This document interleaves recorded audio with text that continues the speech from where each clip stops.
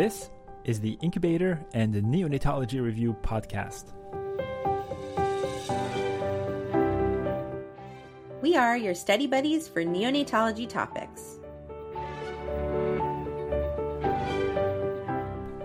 I'm Dr. Ben Korshaw. And I'm Dr. Daphne Yasova-Barbeau. Welcome.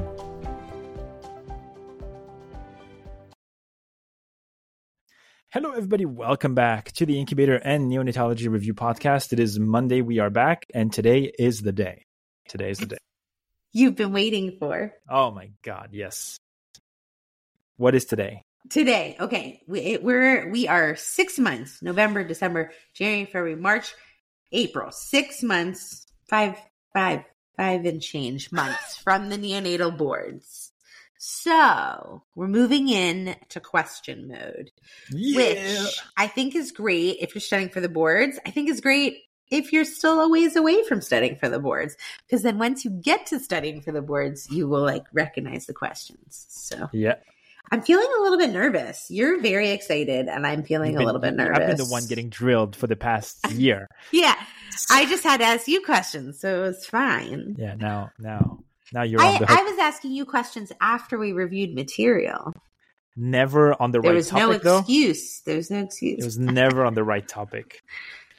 Oh gosh. Okay. Well, this is exciting. Do you have any tips for people who are let's say, just starting to sit down and really prepare for the boards? I would say, don't let panic take over. Yeah. So sometimes you feel like, oh my God, I don't have enough time. I got to just get started on these questions. Take the time to review pulmonary medicine. Take the time to review ID. Take the time to review GI and nutrition. The biggies. Review the biggies at the very least. And then there are two kinds of questions, in my opinion. There is drilling questions where I kind of just want to make sure I get the answer correct. Yeah. And then there are study questions where I'm going to really pay attention to the answers and I'm going to read everything carefully, take notes maybe even on them.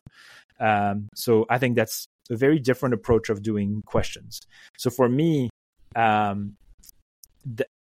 would do study questions, which means I would do 10 questions at a time. Then I would review the answers very carefully. And then I would redo the same questions in more of a drilling format where I knew I had read the answer key, and then I would just do the questions over and over again.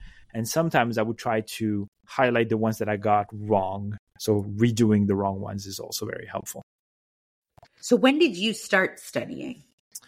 So it was, for people who don't remember, there was a thing called COVID-19. That's right. So I started. So it's interesting because I knew I need time. I'm a person that doesn't procrastinate for studying. Yeah. I need to study. Yeah. When did you start studying the first time? Let's say when you thought the test was going to be in March of 2020. I started studying in May. I was a fellow. I was like, it's the last 2 years of fellowship. The last 2 months. Yeah. It's kind of laid back, to be fair. I mean, I'm going to be very honest. My last 2 months were laid back. So I started studying. Then I took my first job, and I must say that from July until October, it was very hard to study. Yeah, we were slammed. We were slammed, and we were short-staffed as well.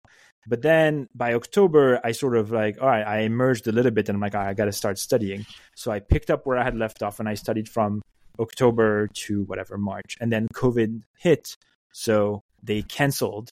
And I was like, that's great. I'm going to have more time to study. And then life got in the way. And then Brodsky and Martin then published their new books. New books, that's right. And I was like, shit. So then it's start from scratch again. So I reread, I went through their book, their 5 volumes. So it almost felt like starting from scratch. And then the big problem that we had was that for a very long time, we didn't know when it was going to be.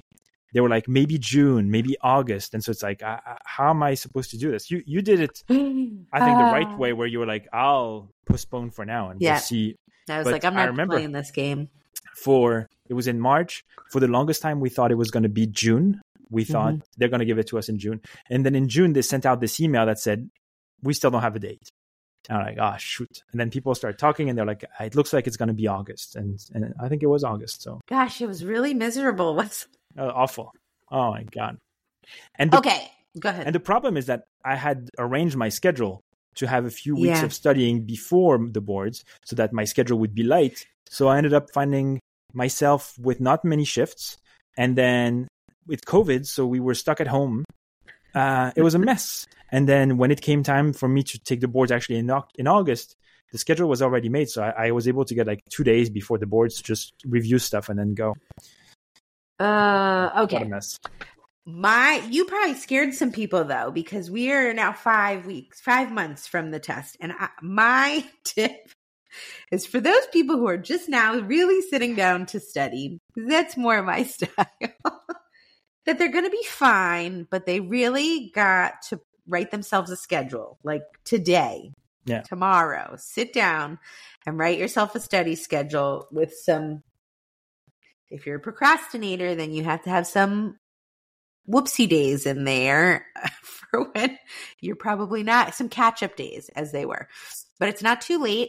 Not all is lost. It's still plenty of time to get through really all the material and all the questions. But you got to write your schedule right this second. Yeah, agreed. Okay. All right. And so we'll be here doing questions. That's right. All right, we're just going to start at the beginning. We just finished reviewing nutrition, and so we're going to do nutrition questions. Let's do it. Hold on, let me just page. Why don't I have page numbers? Do they have page numbers? They don't have page numbers. They don't have page numbers. You tell me which question you're doing, and then I'm going to start in question 1. You're going to get this question right. So it's fluid, electrolytes, nutrition. It's fluid, electrolytes, and nutrition. Okay, so let me just make sure I get it. All right. So you're asking me. Yeah. Perfect. Go ahead. Okay.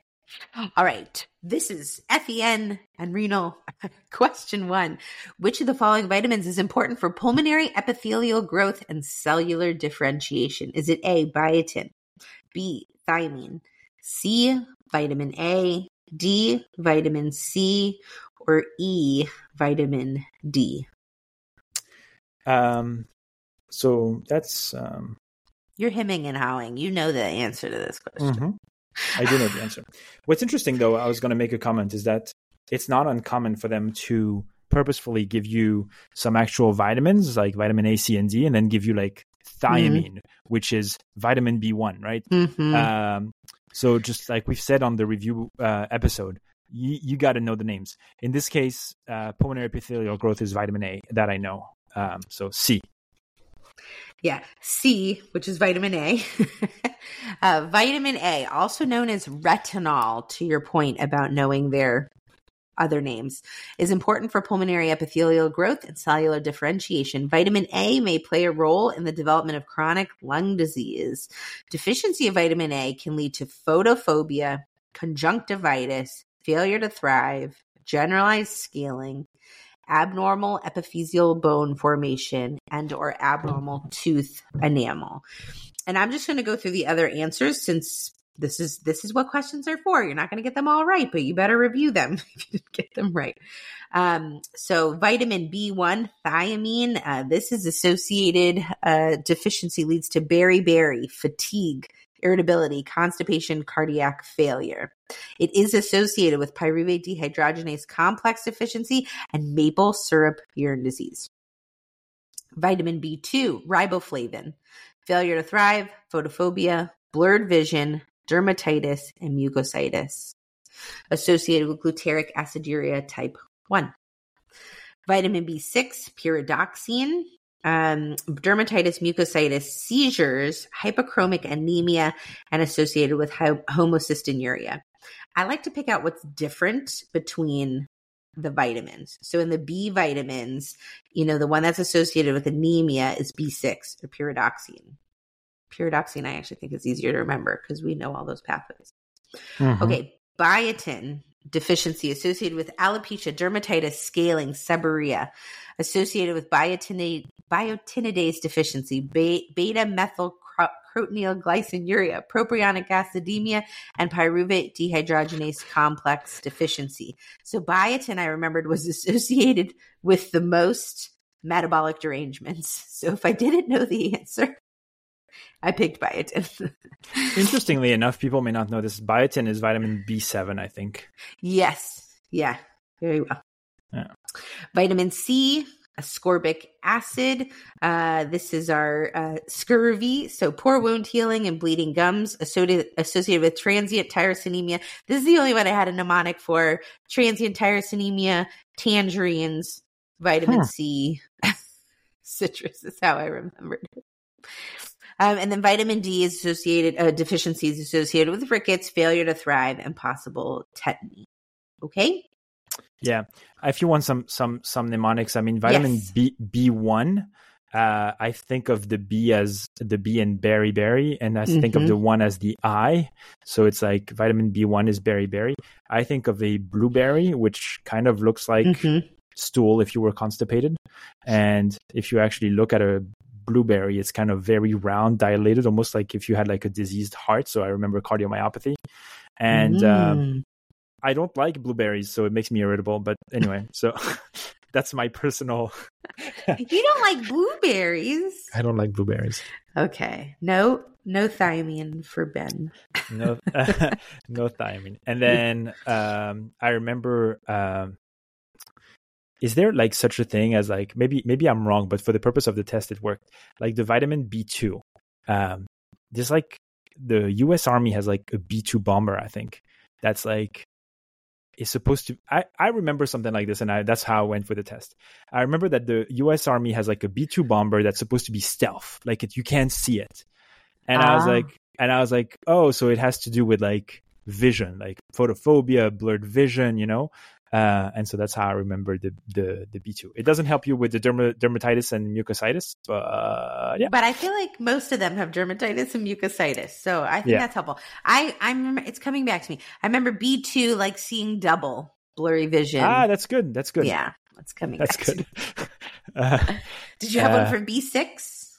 Pyridoxine, I remember I did a lot of work on seizures, so I remember pyridoxine, and we do this for like the B6 challenge and stuff. So I don't have a good one. No. I remember my little study group. Another tip, if you're an extrovert, have a study group. But it was associated with homocystinuria, and we remembered homocystinuria is B6. That's a good one. And then I feel like vitamin C, by this point, most people know, and vitamin D, most people know. So 16. I'm writing that one down. That's really good. I was able to remember the diseases, but I really struggled with connecting the metabolic syndromes. So. Yeah. Okay. All right. You ready? Let's go. Okay. Question 2. This is another good one. A family of a 2-day-old infant born at 27 weeks gestation is interested in giving donor human milk to their infant. The pediatric resident is uncertain about the components of human milk that are and are not preserved by the pasteurization process. Which of the following components is not preserved in the pasteurization process? Is it immunoglobulin M? Is it immunoglobulin M? Answer choice B, the oligosaccharides. Answer choice C, vitamin A. Answer choice D, vitamin D. Or answer choice E, vitamin E. So is it vitamins, oligosaccharides, or the immunoglobulins? Pasteurization probably means, right? It means you crank up the temperature. So you heat up the milk. So then I'm going to say between immunoglobulin M, oligosaccharides, and then we have the A, D, E vitamins, basically. I'm going to go with immunoglobulin. I think we spoke about that last week. That's correct. Immunoglobulin. And they actually made this question easier than it could be because they could have asked you which immunoglobulin. So that's important to know. Several important components of human milk are preserved even through the process of pasteurization. The retained components include oligosaccharides, vitamins A, D, and E, lactose, long-chain polyunsaturated fatty acids, and epidermal growth factor. However, Holder pasteurization process impacts the immunological properties of human milk.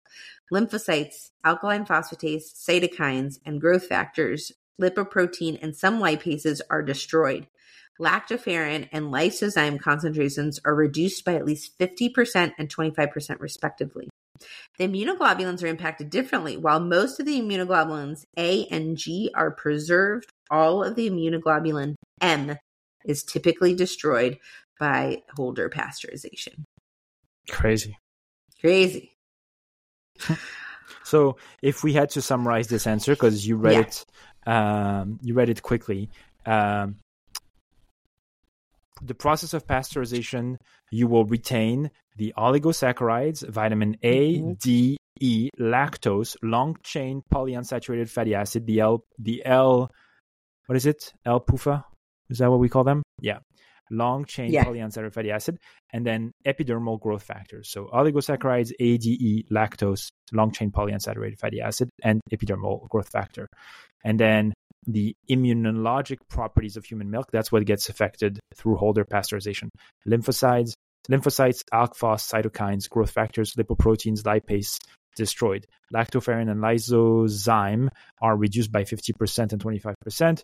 Immunoglobulins are affected differently. So AG are okay, but M is the one that gets mushed. There you go. I'm trying, That's good.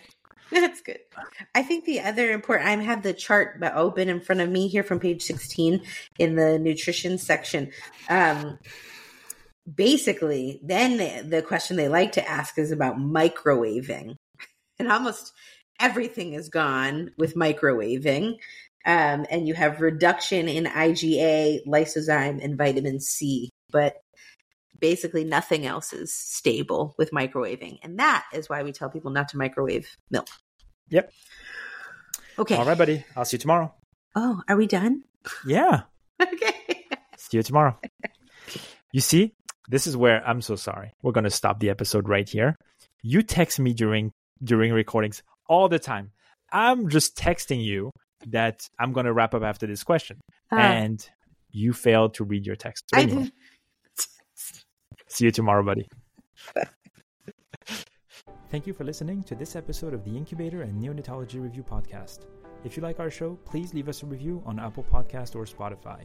We would love to hear from you, so please feel free to reach out to Daphna and I via email by sending your messages to nicupodcast@gmail.com.